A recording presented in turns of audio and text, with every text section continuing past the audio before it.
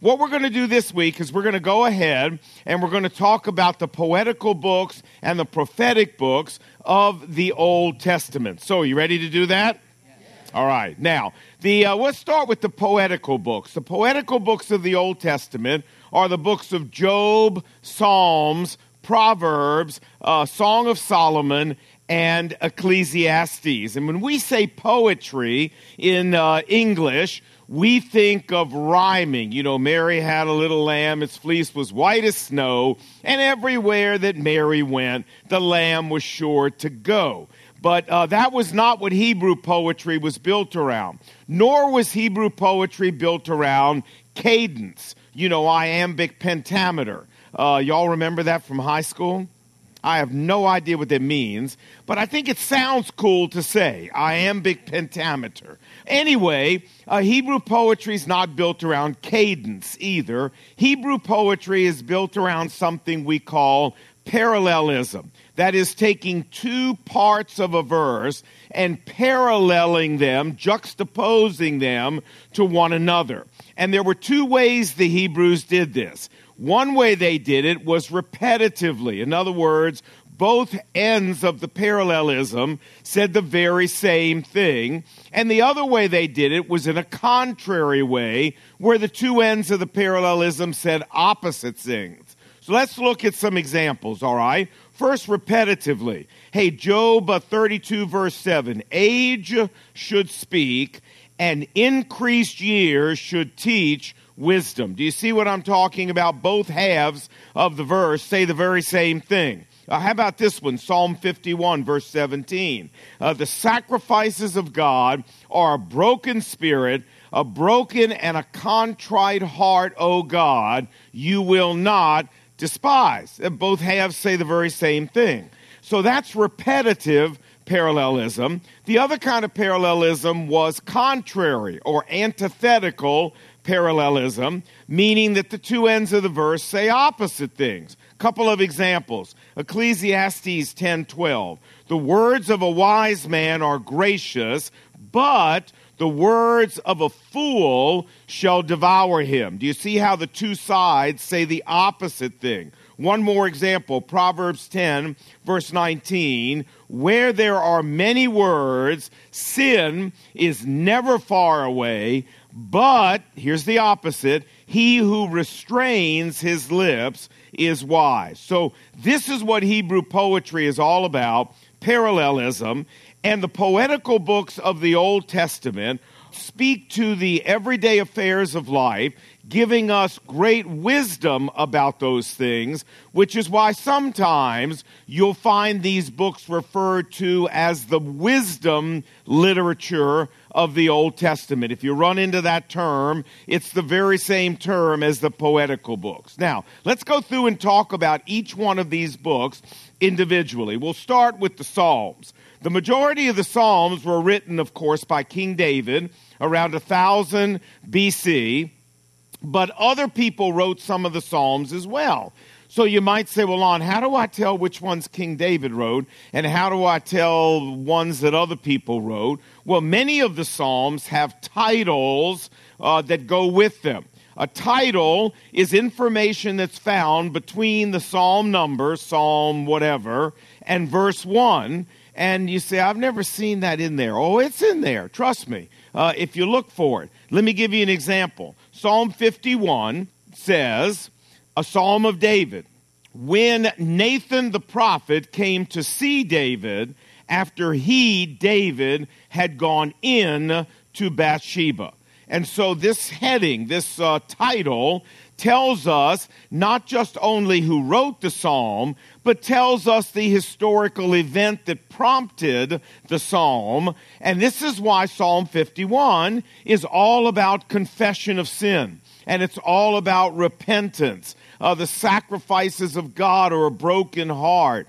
Because Nathan had come to rebuke David for his sin with Bathsheba, and that's why David wrote the psalm. One more, Psalm 63 says, a psalm of David while he was in the wilderness of Judea. Now, I'll show you a picture of the wilderness of Judea. It is a barren, barren place. And David writes in this psalm, "O God, my soul thirsts for you as in a dry land where there is no water." Now, where was David when he wrote this? He was in a dry land where there was no water. And so certainly he was out there and he said, you know what? My soul thirsts for God the way my body is now thirsting for water. And that's what he wrote down. But knowing he was out there in the wilderness makes the psalm make more sense. You got everybody tracking with me? Now, not every psalm has a title, but if it does, it'll tell you who wrote the psalm and a lot about the historical setting. Now, the Psalms cover the full range of human emotions, the fear, grief, anger, joy, hope. Some Psalms talk about gratitude to God for something that he's done great for you. Some Psalms talk about confusion before God for something he's doing to you that as the psalmist didn't understand and didn't like.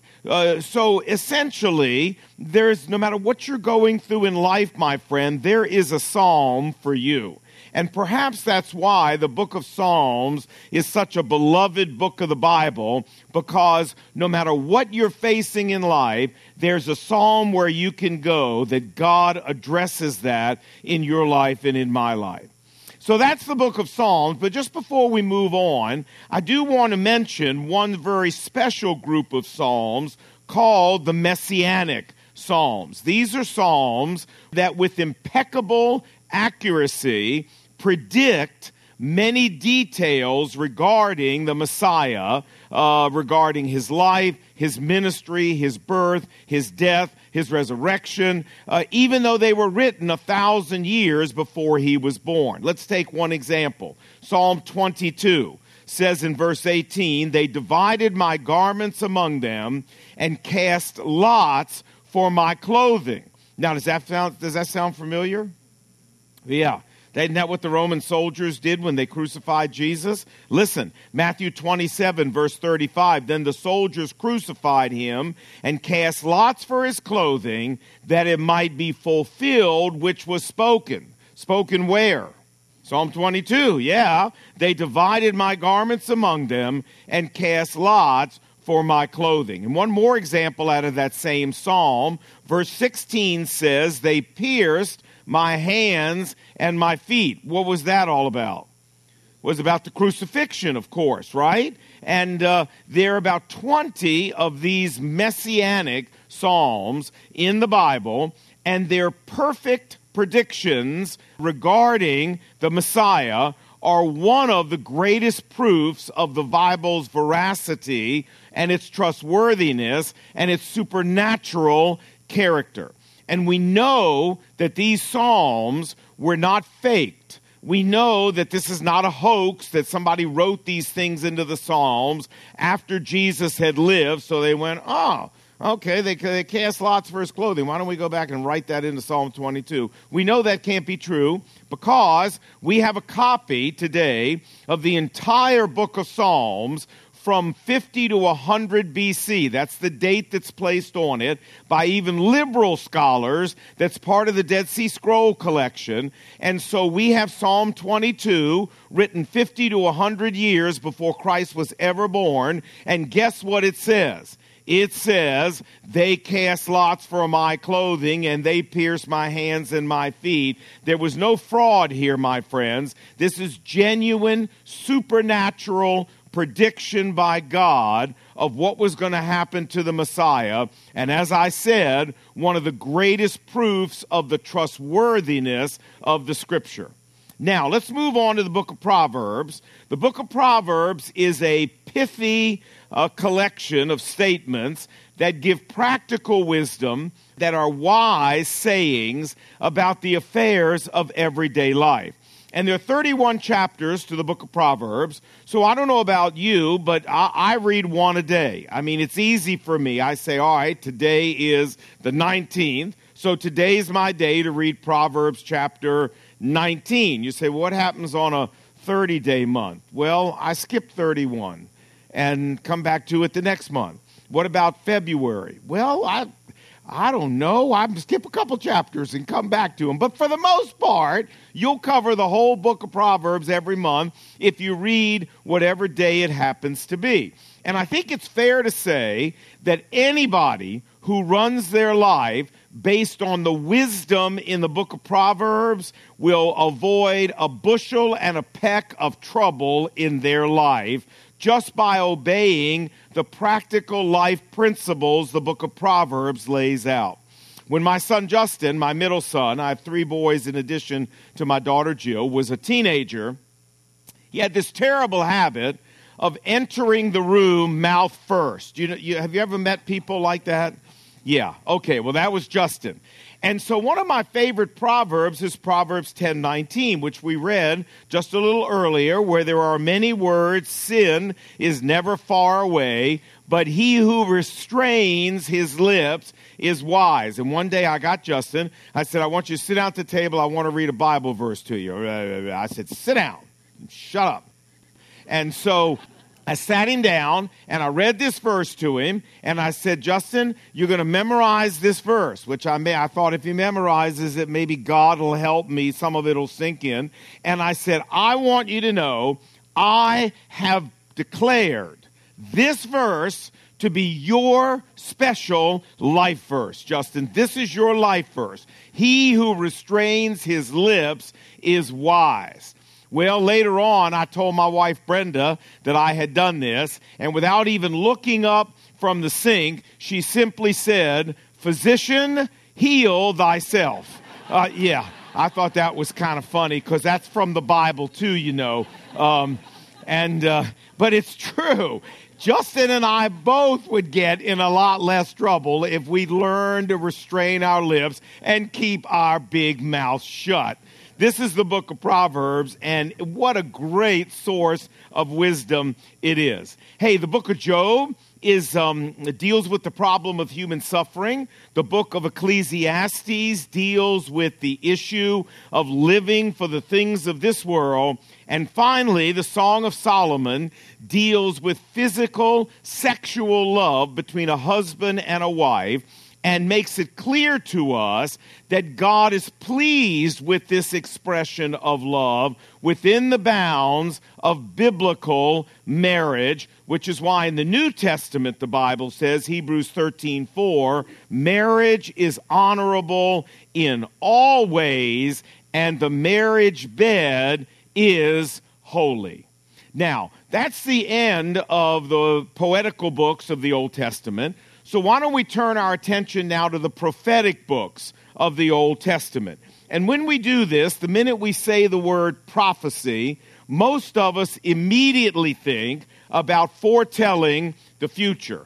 But in the Bible, prophecy means something much broader than just predicting the future. A prophet in the Bible was a person who received direct information from God himself, divine revelation from God, that God wanted him to communicate to people. Now, sometimes this involved foretelling the future, indeed, but most of the time it involved the prophet simply telling the people around him what God wanted them to hear.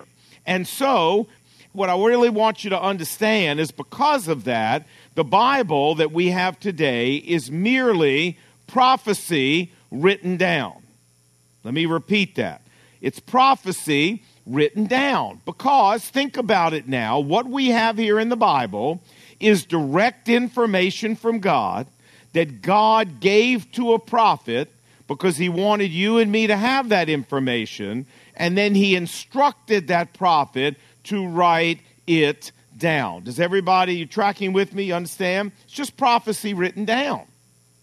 Now, we don't know much about the process of how prophecy got written down. We do know 2 Peter chapter 1 says that sometimes the prophet himself didn't even understand what he was writing down, particularly when it dealt with the Messiah in the future. We only have one example anywhere in the Bible that actually describes the writing down of prophecy, and that's in the book of Jeremiah. Let me read it to you. Jeremiah 36, verse 1 says, "Now, this word came to Jeremiah from the Lord, saying, take a scroll, and what's the next three words? Write on it all the words I have spoken to you." And so Jeremiah called his scribe, whose name was Baruch, and as Jeremiah dictated the words the Lord had spoken to him, Baruch wrote them down. And the result is what we call today the book of Jeremiah. Exactly. That's the only description we have of prophecy being written down. Now, not every prophet was instructed by God to write down their prophecies. Elisha was a great prophet, but there's no book of Elisha in the Bible. Elijah was a great prophet, but there's no book of Elijah in the Bible. Nathan, the prophet that rebuked David about his sin with Bathsheba, was a great prophet. There's no book of Nathan in the Bible. How did God decide what prophets to have write their prophecy down and which ones not to? I have no idea, folks. We got what God wants us to have. That's all I can tell you. Now, in that regard, I want you to understand that the Bible then divides the prophetical books into two broad categories, the minor prophets and the major prophets. The major prophets are four: Isaiah, Jeremiah, including Lamentations, Ezekiel, and Daniel. And the minor prophets consist of the 12 books between Hosea and Malachi. And the difference between the major prophets and the minor prophets is not importance. In other words, the major prophets are not more important than the minor prophets.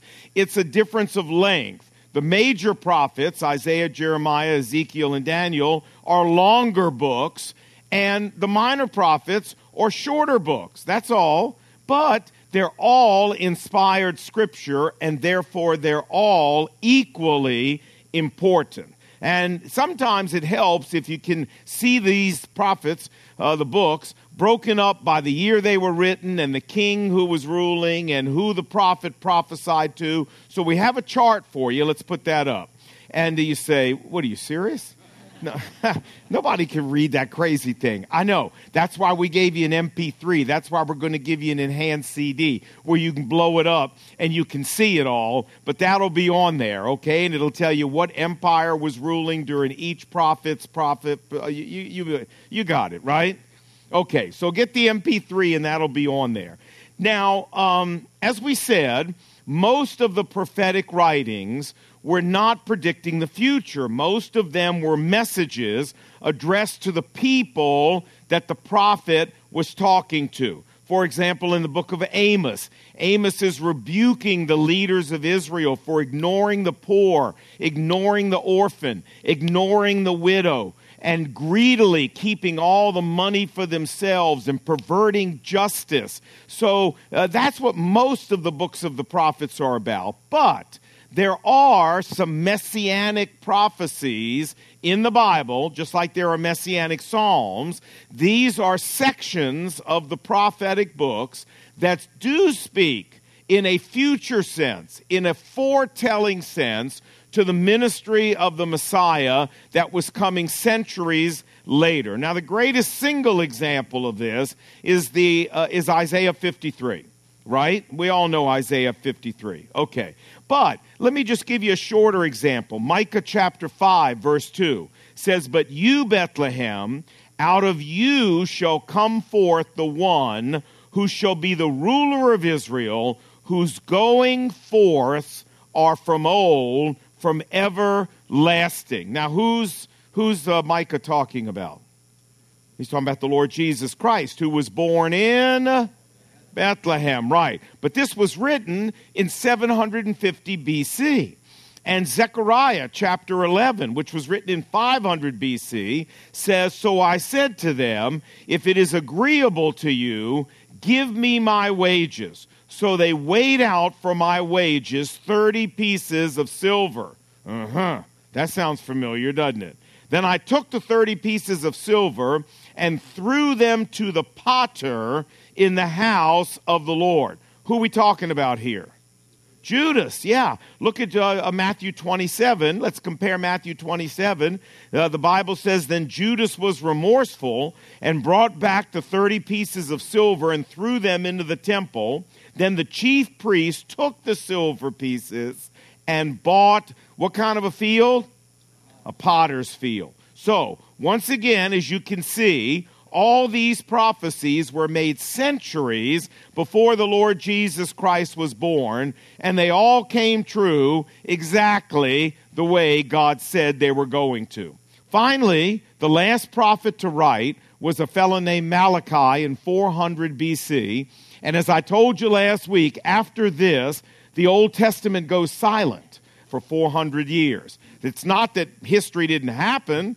It's just that the Bible has nothing more to say until the birth of the Lord Jesus Christ. You say, well, why did the Bible go silent? Friends, I have no idea. I guess God said everything he needed to say up to that point. And we pick up again with the Bible at the birth of the Lord Jesus Christ in the beginning of the New Testament. Okay, now, you guys, did you survive that?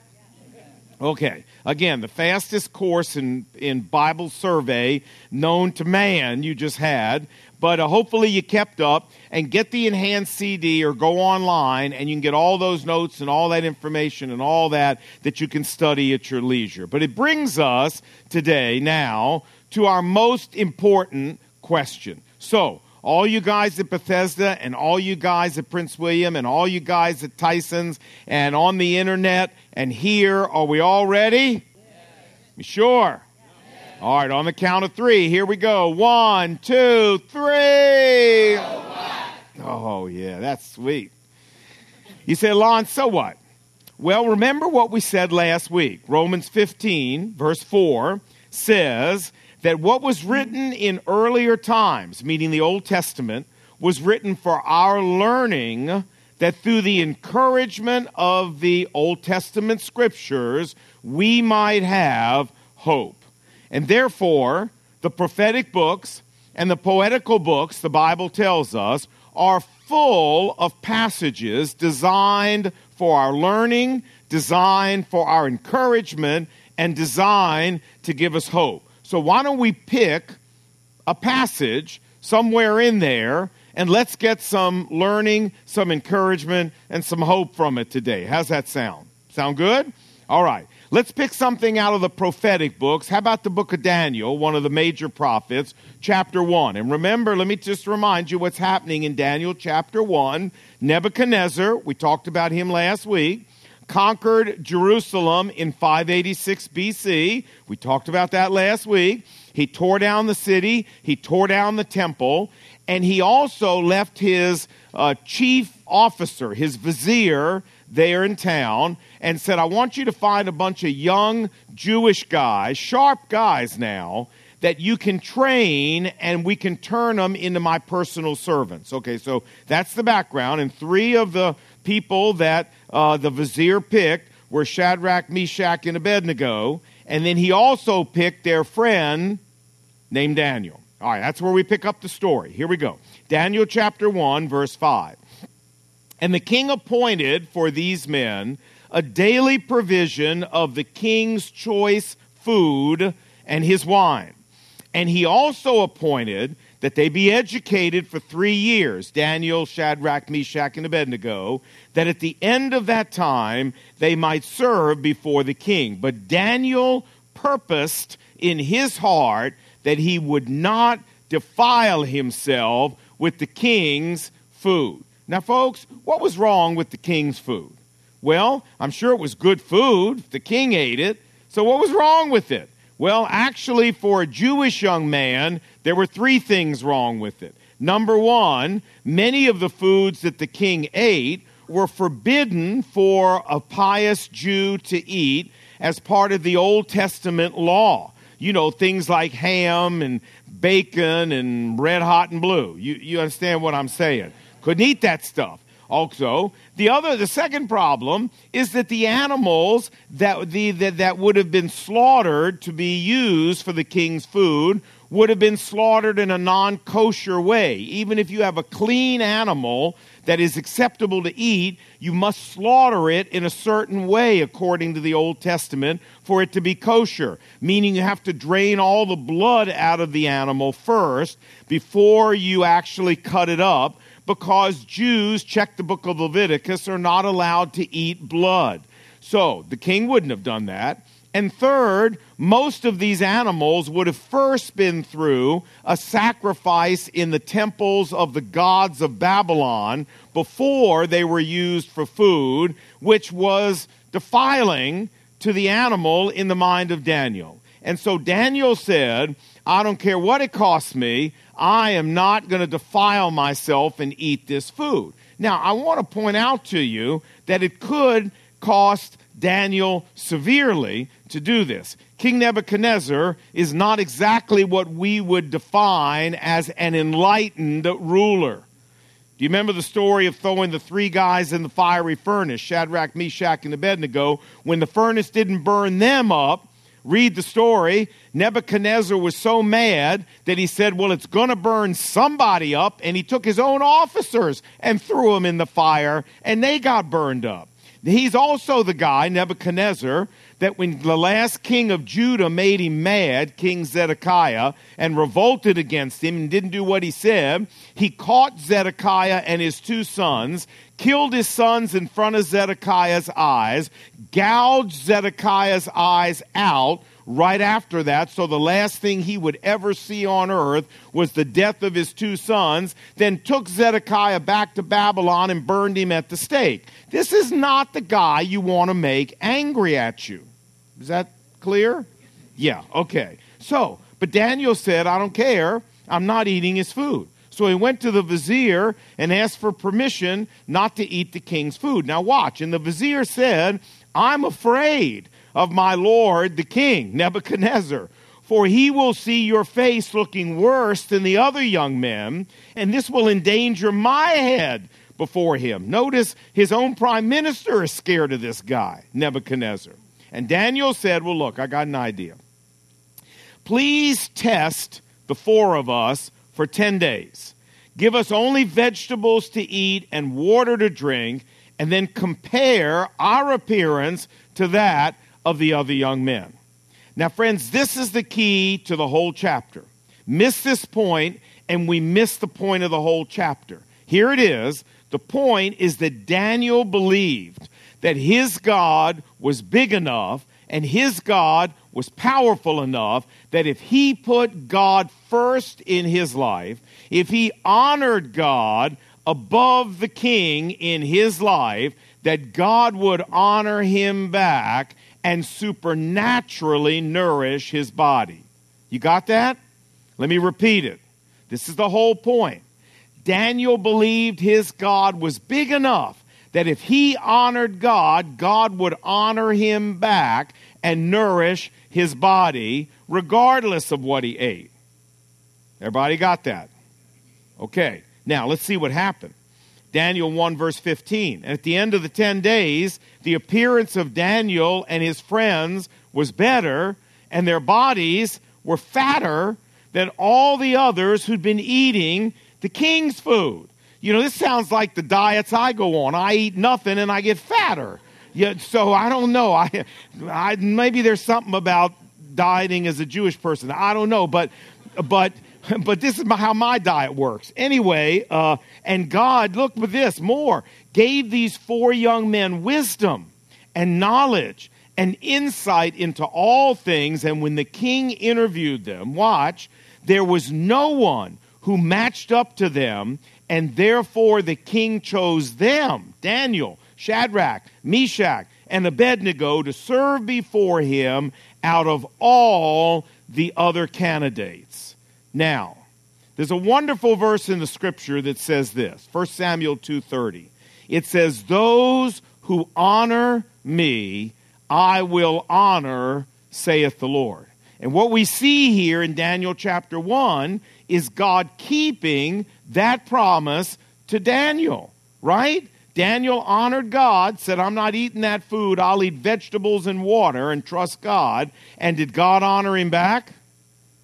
He sure did. Not just by making him fatter, but by making him the man that the king chose to be right in his court. You know, God honored this same promise for Joseph. Remember, Joseph said to Potiphar's wife, no, I'm not committing adultery with you. How can I sin and do this awful thing before God? She threw him in jail, but did God honor him in spite of that? Yeah, he came out of jail to be the prime minister of all of Egypt.